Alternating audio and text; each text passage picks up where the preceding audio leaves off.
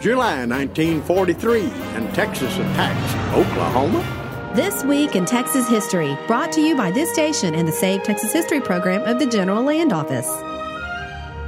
July 5th, 1943, Dalhart. Dalhart Army Airfield is a training ground for U.S. bomber crews.